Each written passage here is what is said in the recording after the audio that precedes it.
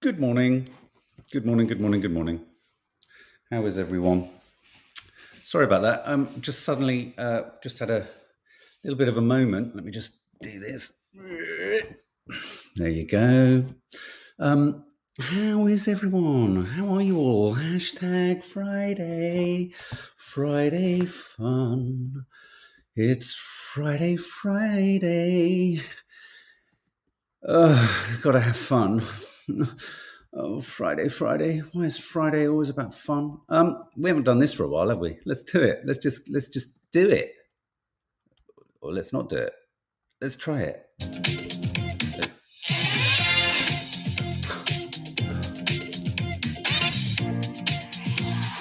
Friday quiz. There you go.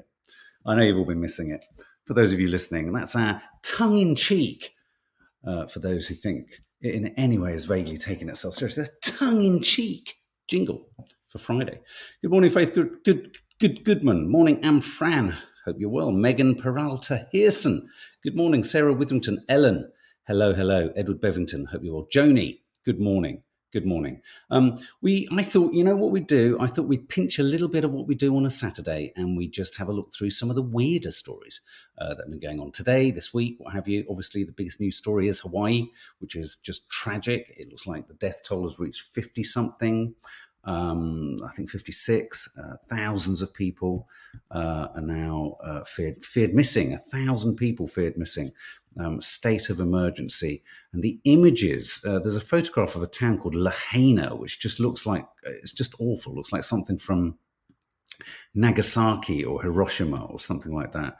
Just tragically sad stories of people feeling they had to jump in the sea. And it's just, and these stories, you just wonder how many more of these stories are going to come through. So I mean, obviously that's kind of tragically the big story in terms of global news that's everywhere today. So I thought we'd take a, thank you very much, Lee Doran. A fun little cartoon character.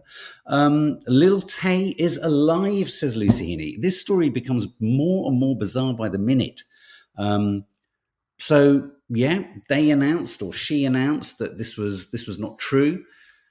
The weird thing is, I don't think anyone's actually seen it. I mean, the whole story is so bizarre. I mean, when I shared that news with the youngsters, they kind of had an arched eyebrow saying there's a lot about this that doesn't make sense.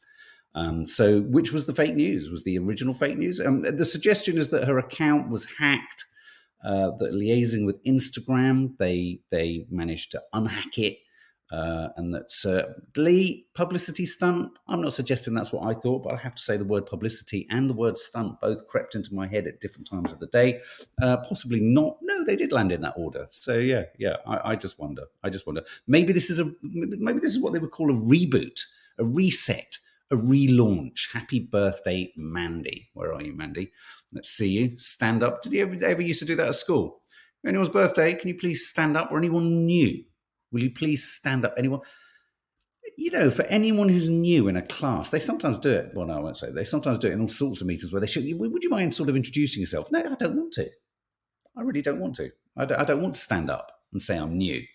It's like, what teacher doesn't know that is an invitation for bullying? So anyway, Mandy, I'm not saying stand up, but I am saying happy birthday. You're in there somewhere. Everyone's saying happy birthday. Happy birthday. Hi, retired 847. How are you? Hope you're well. If they wanted to connect Lil Tay to death, do a rebranding of an image like Melanie Martez did, not a hoax of a child. FFS. Melanie Martez. What's the Melanie Martez? I don't think I quite know that story. It's obviously got quite cross.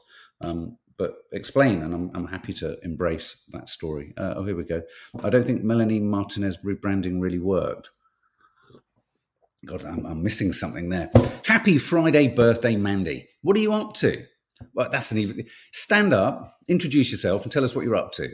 No pressure. Hi, Jogging Jelly. Hope you're all well.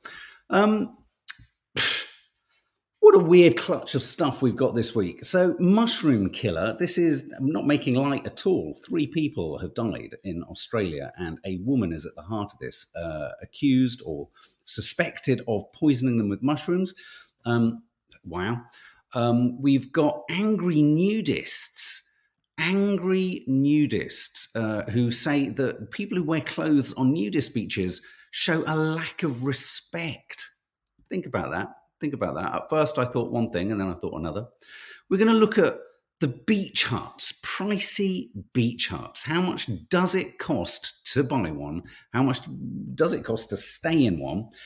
What kind of batshit crazy madness is the beach hut market all about? And I've got some skin in the game because it used to be right next to my nan in Muddyford. Any people here live in Muddyford or Christchurch? You'll know what I'm talking about. Beach huts. It's 50 years. They're literally dating it specifically. 50 years of hip hop. 50 years of hip hop. Brutal climbers. This is the story, a tragic story of a porter. Someone who sort of helps often local people, indigenous people who are helping often affluent, sort of self-obsessed, slightly narrow gauge visioned kind of explorers to their pinnacles, peaks of mountains. This is the story. I just wanted to touch upon it. Tragic story of a porter who it looks like was left to die whilst climbers passed him by. The reason I wanted to talk about that is I've had some experience of these kind of environments, so I wanted to share some thoughts there. I want to share with you I want to share with you a couple of images later, a couple of photographs. Sorry for those of you who are on podcast listening, but I will explain what's going on. The stories tell the story. The pictures tell the story, really. So I don't want to ruin that.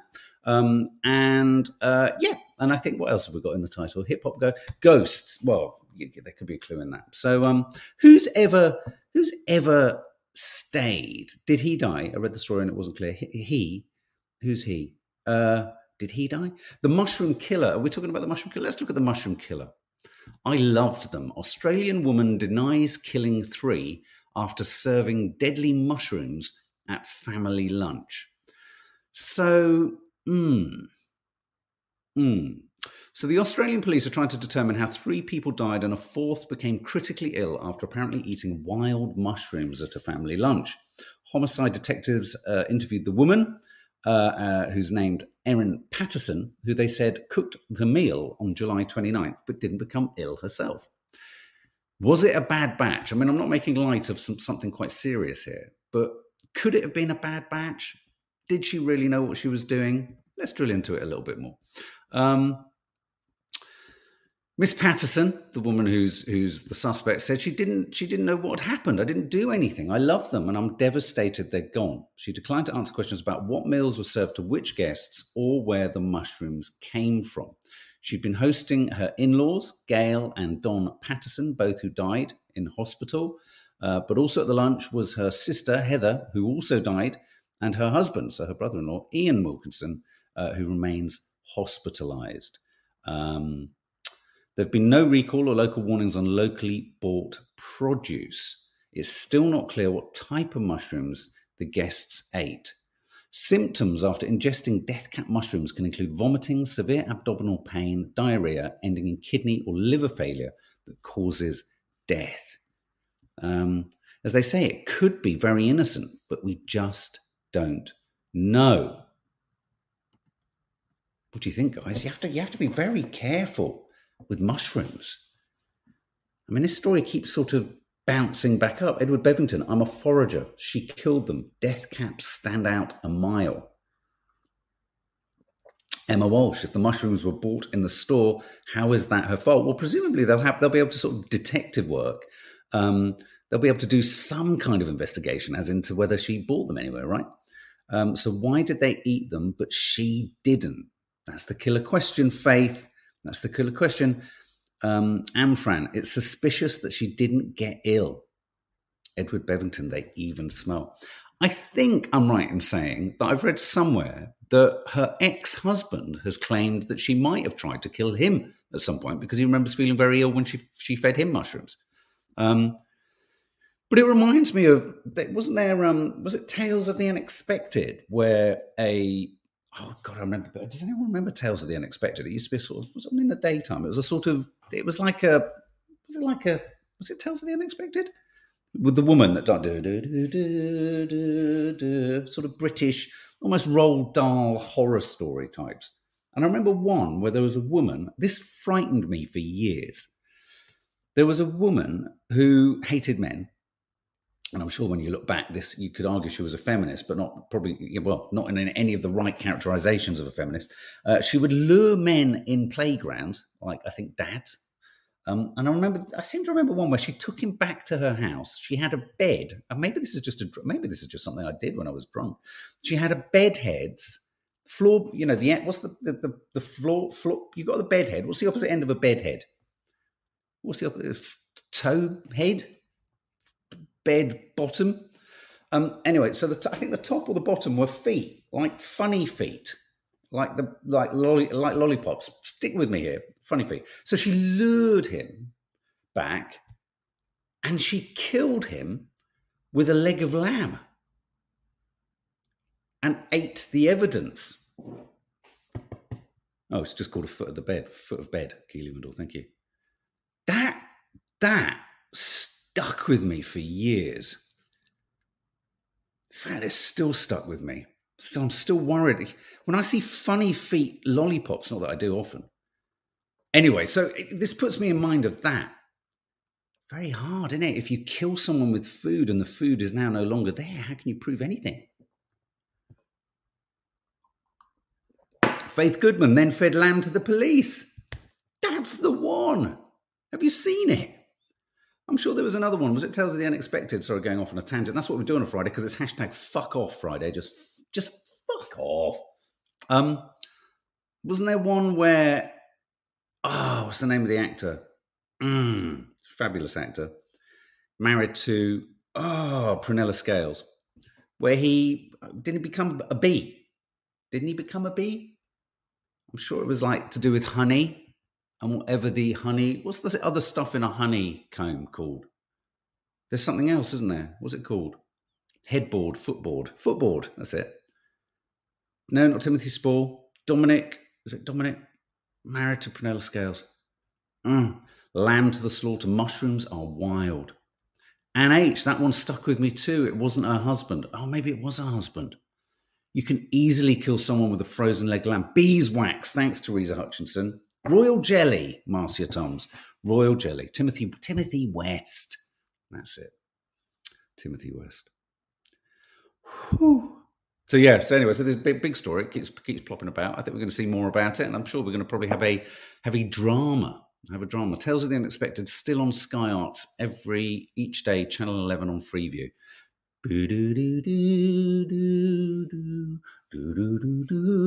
This is to put people of the magic mushroom depressant research. Don't do it yourselves, whatever. Yet don't pick mushrooms. Even though I know what a magic mushroom looks like, just, occupational hazard. Don't pick them. This is a funny story, but it's not funny for the people. So I don't know if you remember, a couple of days ago, me and Nads very quickly squeezed in the idea that someone somewhere, in a restaurant somewhere, I believe in Italy, charged €2 to cut a sandwich in half. The argument being that in this time of, cost of living crisis, etc., all businesses are under the gamut. Do you get it? That cutting a sandwich requires paying for. What do you think? Do you agree? €2 to cut a sandwich because it occupies a member of staff's time for a nanosecond. Okay, well, just keep that little thought there. Well, another Italian restaurant, it's not doing well for the Italian tourist board, this. An Italian restaurant, where is this? In Finale Ligure, so apologies, Osteria del Cavolo in Finale Ligure. A mother asked for an extra plate so that she could give her 3-year-old daughter a taste of the pasta. She was going to decant it onto said plate. We've all done this. Have you got a small plate for the kid? I'll take a bit off. They charged €2, calling it a shared dish. The rationale being, we've got to wash it. I don't disagree. They do have to wash it. Someone does have to cut a sandwich. But how do you put a price on it? That's what I want to know. How do you put a price on it? It's getting ridiculous out there, guys. It's getting ridiculous. In a minute, it's going to cost £4 for a coffee in London. Yeah, it already does.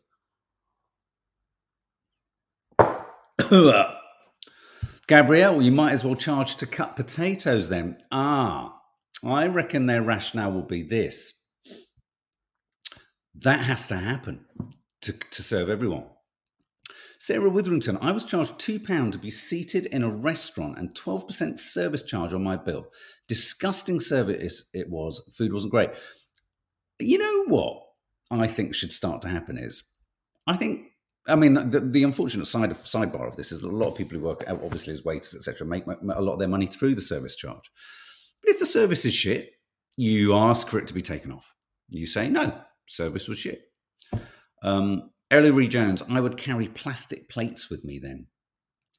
Hannah Liebschwitz, sorry if I've got that incorrect. It's a rite of passage for children to try food off parents' plates in restaurants. My sister and I used to do it with Dad. It drove him mad. It's so frustrating for parents. Zoe, I was charged £5 for a bottle of tap water on a brunch in London once. I hope you said no, tap water.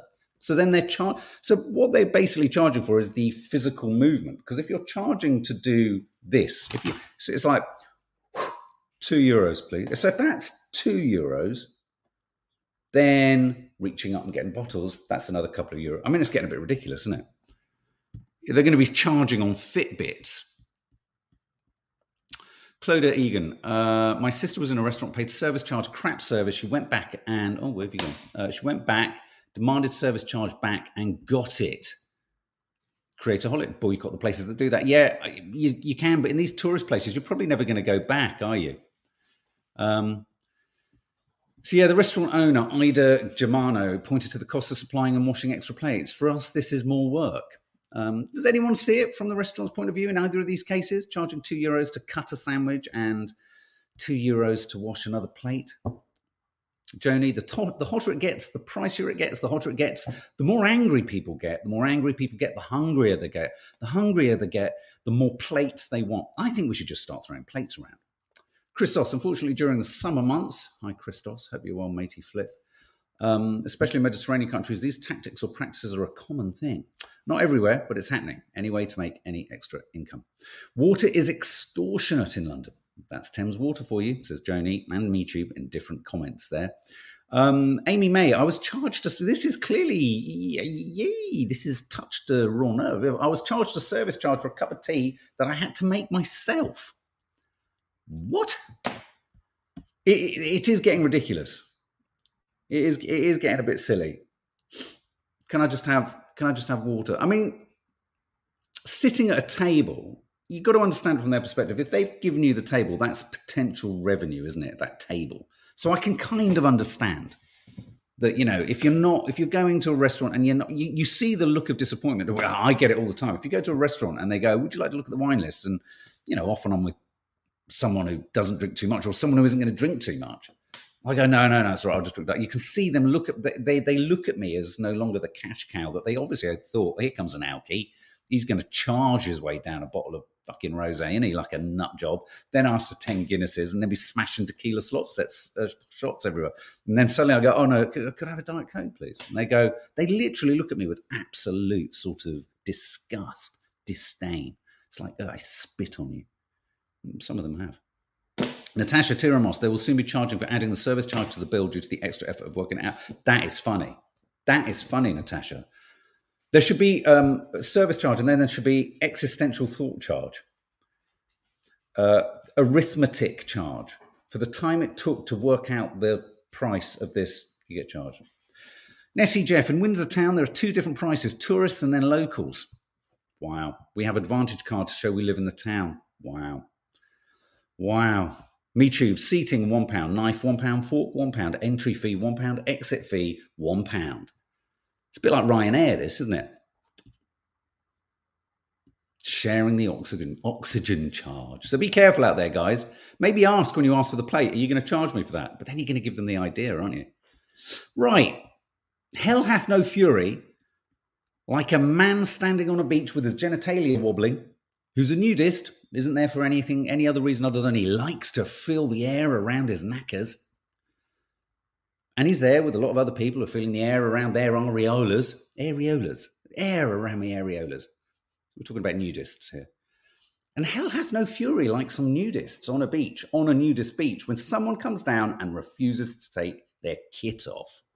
Now, when I saw this, I thought, get a grip. Not of that. Don't get a grip of that.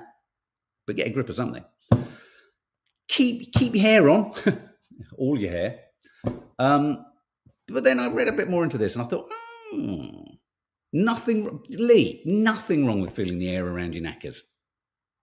Unless you weren't expecting it to, in which case you're out and about and they're hanging out and that ain't good. So I thought, oh, for God's sake, here we go. I mean, I have to confess, the few times I've stumbled across a nudist on a beach, it's not been a pleasant affair. It really hasn't. There's been all sorts of, I don't know, mollusks, crustaceans. It's not pretty. And I have to confess, it's often been men, and they often stand with their hands on both their hips, which is clearly a way of saying, look at me tool, or whatever it is. Well, these are the Catalonian nudists, Naturist Nudist Federation of Catalonia. So, Spanish nudist, you ain't going to mess with them, are you? They're going to have their body is going to be the color of, it's just going to be sort of bronzed, like, when you a couple of times I've wandered around Marbella, I've seen someone walking towards me, a woman or a man who's clearly, I don't know, they've been in Marbella since prehistoric times, and their color, it's not even a color, it is the essence of magma. It's earthen-like. They're like earthenware. It's like they've been dug up. They often have like a gold, really horrible-looking necklace, but they're brown. Anyway, so you get the picture. So Catalonian nudists are up in arms. And this is what they say. They're up in arms about people arriving with swimsuits on. Before, people would arrive at a nude beach and either leave or strip down. So they don't mind you leaving. But now they stay and they keep their swimsuit on. Where is the problem, you ask? But what they don't realise, says this quite angry Catalonian nudist, is that if they're there, if there's a lot of them there, all with their swimming costumes on, it makes us feel uncomfortable. And it was at that point that I thought, maybe they've got a point. Elaine Denning, if a beach is nudist and you're not prepared to get your kit off, just don't go. I think that's what the Catalonians are saying. And Fran, I suppose the question is, why are people on a nudist beach if they don't want to be nude? It's a very good question. Maybe they were unaware. I mean, it's that classic thing, isn't it? Where I think it's happened to me once, where I've kind of gone down onto a beach and you've been there and you settle in, and then you think, wow, I keep hearing the slapping sound of and it's people playing, I don't know, they're playing off. And again, why do naturists and nudists often play ball games, bat and ball, jumpy, jumpy, jumpy? So you've got but then you've got or sometimes you've got and you go, oh, I'm in the wrong place. I don't think anyone I wonder if anyone ever goes, oh, I'm on a nudist beach, and just immediately gets everything off and goes, yeah, fine, fantastic. I just couldn't do it. I mean, I do have this horrible volleyball nude. Jesus Christ. Volleyball nude. Aaron Bullimore, it's strange to be uncomfortable by clothed people. Why is not being able to see people's entire body uncomfortable? It's the same question on why you're comfortable with nakedness, just reversed. You know what? I doff my cap. If I had, you wouldn't have one. Is wearing a hat, strictly speaking, mean you're not nude? Can you doff a cap as a nudist? I just couldn't do it. Although me and Nadia often say we were somewhere in Ibiza and she was like, go on, do it. And I'm like, I'm not doing it. She said, the subs would love it. I said, well, the subs might love it, but I'm not doing it. I swear she has she always thinks of you guys, and then she just throws me in at the deep end, quite literally. Olympic beach volleyball is practically nude. Me too, but you make the point practically. And those vital little bits of elastic bands, they keep everything in place though, don't they?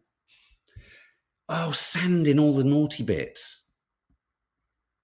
Oh, sorry. Anyway, so I thought, yeah, actually, if you're going to a well-known nudist beach, don't go if you're unwilling to take your kit off.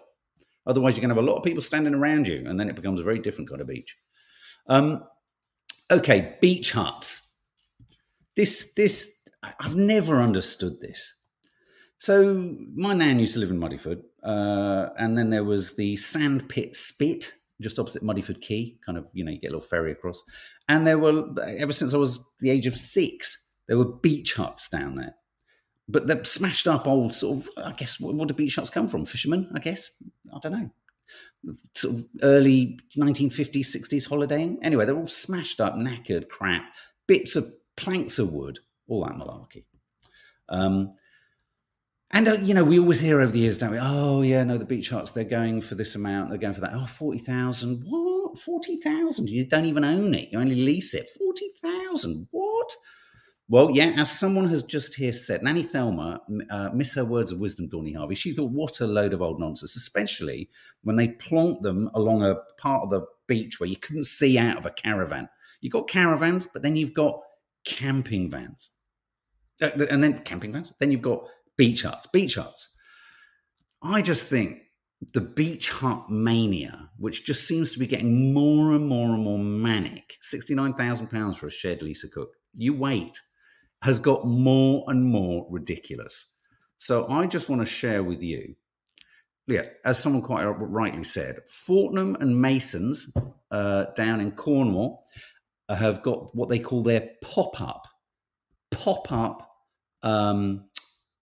beach huts. Pop-up beach huts, I kid you not, which you can hire out. Let's have a look. I think I've got how much they are. Britain's most, how much does... So here we go. Let's have a look. So, oh my God. So let's have a look. Has it got? Oh no, hang on. Britain's most. No, that's not it. I think it's something like £400 for 3 hours. Yeah, £400 for 3 hours a day. So Fortnum and Mason are sort of really kind of upping the ante, offering these kind of. And you can go. You have lunch. You have tea. You have a sort of really nice time and all that kind of stuff. But I just wanted to ask you this question, guys. I just wanted to ask you this question. So this is Fortnum and Mason. They're pop-ups. They're not. These aren't ones you can buy, but they're posh.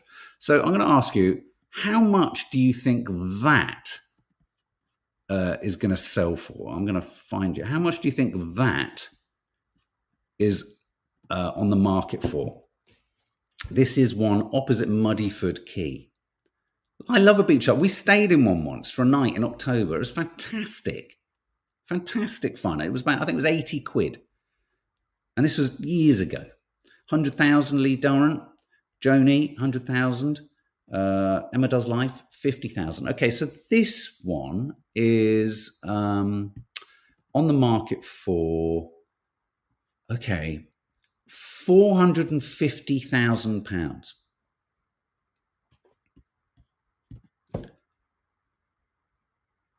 £450,000. I kid you not. Let's have a look at this one. Yeah, me too. Cray, right? This one is on the market for £440,000. Yeah, kid you not. Oh, look, this is a nice colour one. Almost the Fortnum and Mason's colour, this one. I hope the canoe comes with it. This is £430,000, partly due to, with all three of these, because they have what they call, crucially, dual aspect views. Dual aspect views means you sit within a garden shed and you can look that way, and then you can look that way, and you can see the next shed next to you out of 2 windows. I just think it's offensive. I just think it's ridiculous. I mean, it's ridiculous. These are all on these are all down in Muddyford, I believe. Yeah. Crazy. Are they? Is this Muddy? Oh, it might be. Yeah, yeah, these are. Yeah, Muddyford. I kid you not. And Fran, and people think London house prices are expensive. At least they have running water. And I think Muddyford is the only place that a certain time of the year you're allowed to overnight in them, which is why we did on the Spit. But most of them in the country, you can't even overnight in legally. I just think it's ridiculous. I just think it's absolutely ridiculous. Now, this story I just wanted to share with you because I just think this is awful. This is, as I said, this is the story of a climber who a porter who was climbers. Just as video footage, I was going to try and get it to show you, but it's although you don't see much in it, it's quite distressing. Record-breaking mountaineer denies climbing over a dying porter on K2. Christine Harila climbed the world's second highest mountain on the 27th of July.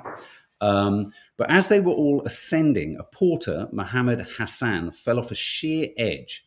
Harila, the climber, and her team insisted they did everything they could to save, but they all carried on. He lay there, or hung there for a while, I think for 3 or 4 hours before expiring due to the cold.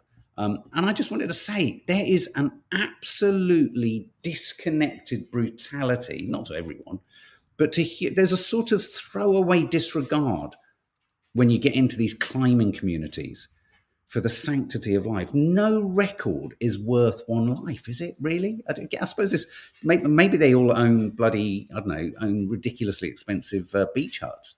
It's one of those stories where I just thought, God, how can you do that? You know, when you look at photos sometimes, I don't know if you get this in the news, that's why I just wanted to share it with you. Sometimes, every now and then, you see these awfully tragic stories where it says there's a photo of a smiling couple, and then underneath it says something like 5 seconds later, they fell off the edge of a cliff or something awful. And this one, I just thought, wow, you would just look at an image of all these guys going up, snaking up, to the top of the mountain, and there's a guy just on the floor next to them. And having been in those situations, yes, there is a part of you that's, we did the Arctic, we nearly got stranded on the ice and all that, but you pull together, right? You pull together. Porters are very hard and resilient, but if you're seeing someone struggling on the floor who hasn't moved for 3 hours, you do something. You don't walk past them. Anyway, it was just a reminder. It was just a reminder of how sometimes we can forget what the mission statement is, and we can be blinded by the summit. I don't know, it just struck me. Hip hop. Any hip hop fans here? I popped this in the title only because I like this. On this day in 1973, at a party in an apartment in the Bronx, New York, hip hop was born. Amazing, isn't it? How they can sort of say that. Using 2 turntables and a microphone, Jamaican-born funk and soul DJ Kool Herc mixed 2 records together, isolated and extended the kick drum beats or breaks whilst making rhythmic announcements over the top. The rest was history. Don't you love that? That is such a BBC News. This is the BBC News bringing you the birth of hip-hop using 2 turntables and a microphone. Jamaican-born funk and soul DJ Kool Herc mixed 2 records together, isolating and extending the kick drum beats or breaks whilst also making rhythmic announcements over the top. BBC definition of hip-hop. But as I was running through this, I was thinking, oh my God, I was a hip-hop kid. Were you a hip-hop kid? If hip-hop's 50, a lot of us are hip-hop kids. What was your genre of music when you were a teen? I mean, obviously, I had Madonna's Like a Virgin album cover. We won't go there again. I had a lot of the mainstream stuff, but I was well into funk. I was well into disco. I was well into dance. That was the go-go music. Do you remember Trouble Funk, Full Force, Cash Flow, Cameo, Ohio Players, Grandmaster Flash, Loopzilla, who's it? George Clinton, all that kind of stuff.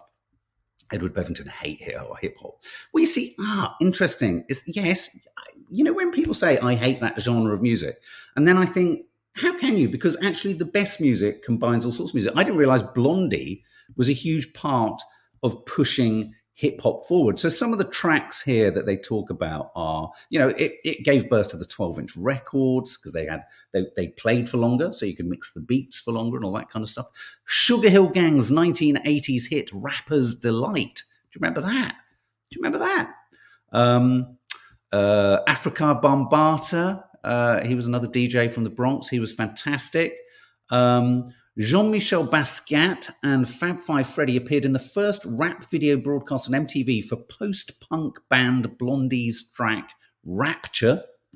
Run DMC, they kind of fused it with rock. Didn't they perform with, was it Metallica or someone? Didn't they Walk This Way or something like that? Grandmaster Flash, The Message, Public Enemies, Fight the Power, NWA and all that kind of stuff. Wu-Tang Clan, De La Soul, Tribe Called Quest, Golden Age, Vanilla Ice even, all that kind of stuff. So 50 years of hip-hop. Who'd have thunk it? Aerosmith, Teresa Hutchinson, that's who run DMC, did their thing with absolutely right. Don't forget to carry the giant ghetto blaster to play it at annoying people for miles. If you haven't seen Do the Right Thing, I often bang on about it. It's a great movie, Do the Right Thing. Very good. Thank you, Sadie C. Hope you're well. Bit conspiracy, but there are documents proving. Oh, Edward Bevington, what's this? Documents proving what? Hip-hop promotion in the 80s was very iffy. CIA promoted apparently to disrupt society. Well, I'm pleased they did it because we had some great music. Reese Roberts, I'm an enormous hip-hop fan, so proud of the genre, making it this far in spite of people doubting it. Hip-hop has such truth and lyricism reflecting people's experiences and influences so much. I mean, it's just, for me, hip-hop did a good job of making poetry kind of listenable to, So I think poetry can be sometimes just characterized as like esoteric and weird, but I think hip-hop at its best is, everyday poetry. And as you rightly say, Reese, it kind of gave a voice to a section of society back in the 80s that had no voice. A little bit like blues, a little bit like so much crucial music, so many musical genres that were born out of essentially the oppression of black people. Astonishing. Now, before we get on to the quiz of the week, a 17th century vampire has been unearthed with a padlocked ankle in Poland. I don't know if you remember, I think earlier this year, they found a woman earlier this year too. They're buried facing downwards so that they can't bite anyone or eat anything. So yeah, just in case you're worried, good to see that they were locking vampires down back in the 17th century. And I also want to share with you this before we move on. Let me just double check this. So this photograph here, this is a photograph taken by a group of women on a hen retreat or a hen holiday in a remote estate in Scotland. This was the photograph they took of themselves. This was a photograph they took of themselves. Can you see that? And they took several photographs here. They were all posing with their arms in the air, some armed with masks and all that kind of stuff. But then so they took a barrage of photographs. When you do what they call not a flurry, but they're called a sort of a burst, a photographic burst. And then so they took, and that's one of them. And then this was one of them. Can you see anything different in that photograph? Can you see anything? Can you see anything there?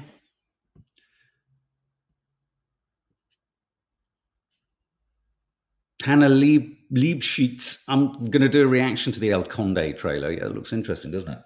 New film by Pablo Larraín, isn't it? Can anyone see anything in that photo? White blob.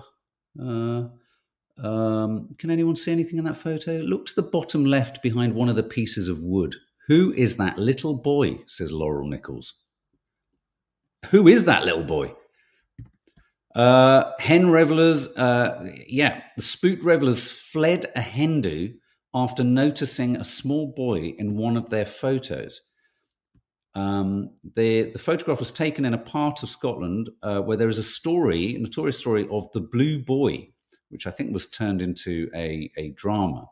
It was the story, 17th century. Hang on, let me just find the. He was a young child, apparently. He'd been on holiday with his parents in the hotel, had been sleepwalking during the night, strayed outside, fell into the loch and drowned. When they found his body, it was blue with the cold. Hotel staff had noticed that things like cutlery and plates were often out of place for no apparent reason. Perhaps more sinister than that was the fact that they sometimes find wet footprints upstairs in the corridor. Is that the ghost? Is that the ghost? Looks too defined to be a ghost, almost human-like. I know what you mean. There you go. Anyway, quiz of the week. Ghosts and vampires to end your Friday. So let's just get rid of that. Anyone who doesn't like quizzes, this is like a brief little walk through the news of the week and some of the sort of silly news stories. And what we aim to do, or what you aim to do for sure, is to try and get as many right as possible. And sometimes you fail. Not often, but pretty much every week. So let's have a go. Let's see if any of us can get to 6 or even 3. 3 would be good, wouldn't it? Okay, so Is that where Little Boy Blue comes from? Maybe, asks Sarah D. Very good, very good. Yeah, very good. Okay, here we go. So question 1. Healthcare workers who pick their noses are more likely to get COVID, according to a study conducted in Dutch medical centres. But which line of work was found to be the most likely to pick their nose? A, doctors, B, nurses, or C, support staff? Which of those three, according to a study done in Holland, are more likely to pick their noses and therefore more likely to get COVID? Is it A, doctors, B, nurses, or C, support staff? What say you? I'm going to just, because StreamYard is a bit slow with this. Oh, no, you're coming through now. The answer is, look at you. Ooh, look at some of you saying C, support staff. You're split everywhere. The answer is doctors. And then almost 95% of them admitted to picking their nose at least incidentally. Question 2, 4-time Olympic champion. Sport. Question 2, 4-time Olympic champion Simone Biles made a triumphant return to gymnastics after a 2-year break as she won the US Classic. Biles announced in 2021 she was taking a break to work on her mental health. From what did she say she had been suffering? Was it A, the jitters, B, the twisties, or C, the yips? Which of those did she say she was struggling from? 4-time Olympic champion. Which of those? A, the jitters, B, the twisties, or C, the yips? I've had a bad case of all of those. Don't know if anyone else has. Let me see if I can pull you up on here.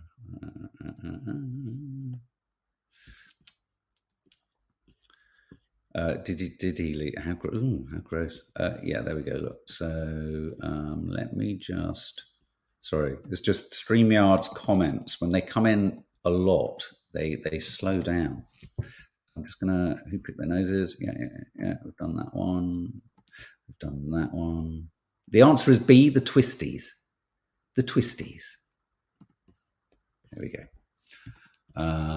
That's better. I can see you all. The yips, says Faith Goodman. No, it's the twisties. Question 3. One of Italy's most dangerous fugitives was caught in Greece after 11 years on the run. Wow. But how did police finally track him down? A, they found him receiving chemotherapy at a private clinic. B, photographed celebrating a football win. Or C, spotted on Google Maps. One of Italy's most dangerous fugitives was caught in Greece after 11 years on the run. But how did the police finally track him down? A, found receiving chemotherapy at a private clinic. B, photographed celebrating a football win.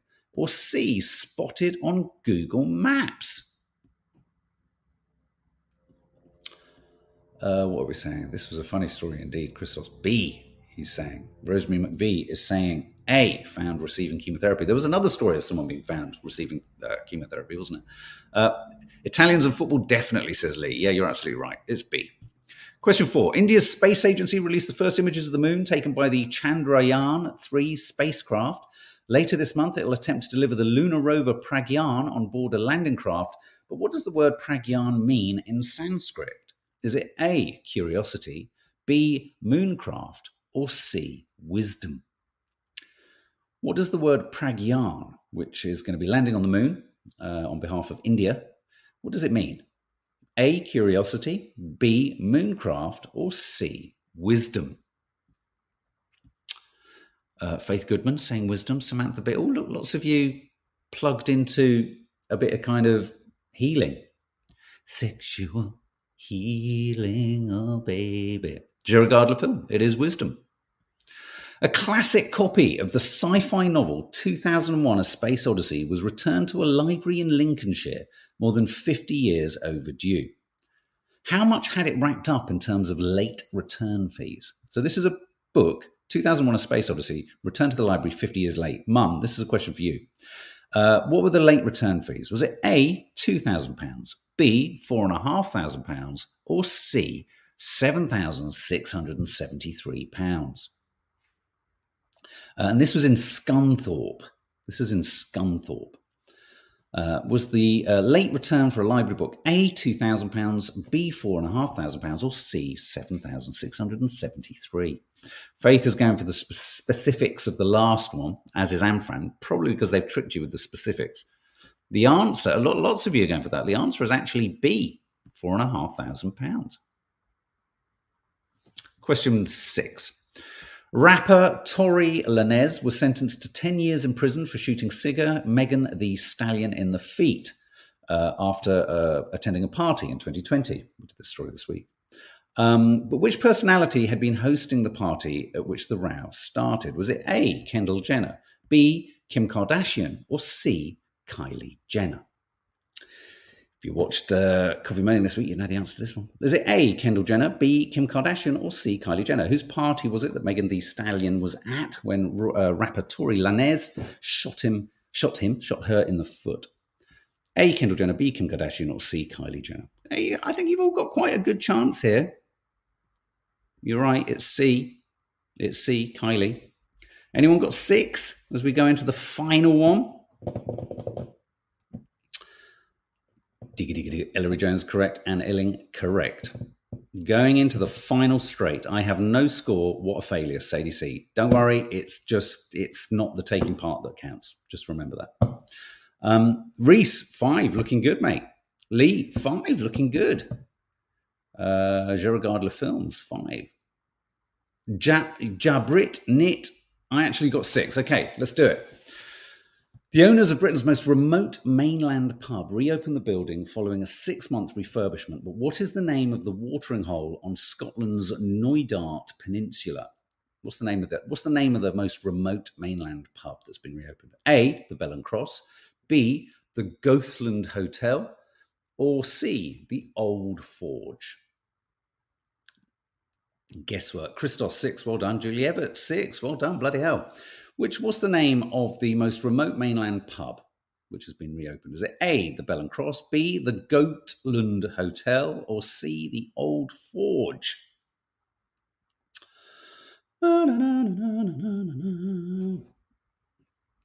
It is C, the Old Forge, which means absolutely that so many of you have got, I think, 7 out of 7, which means it's going to be a fabulous weekend.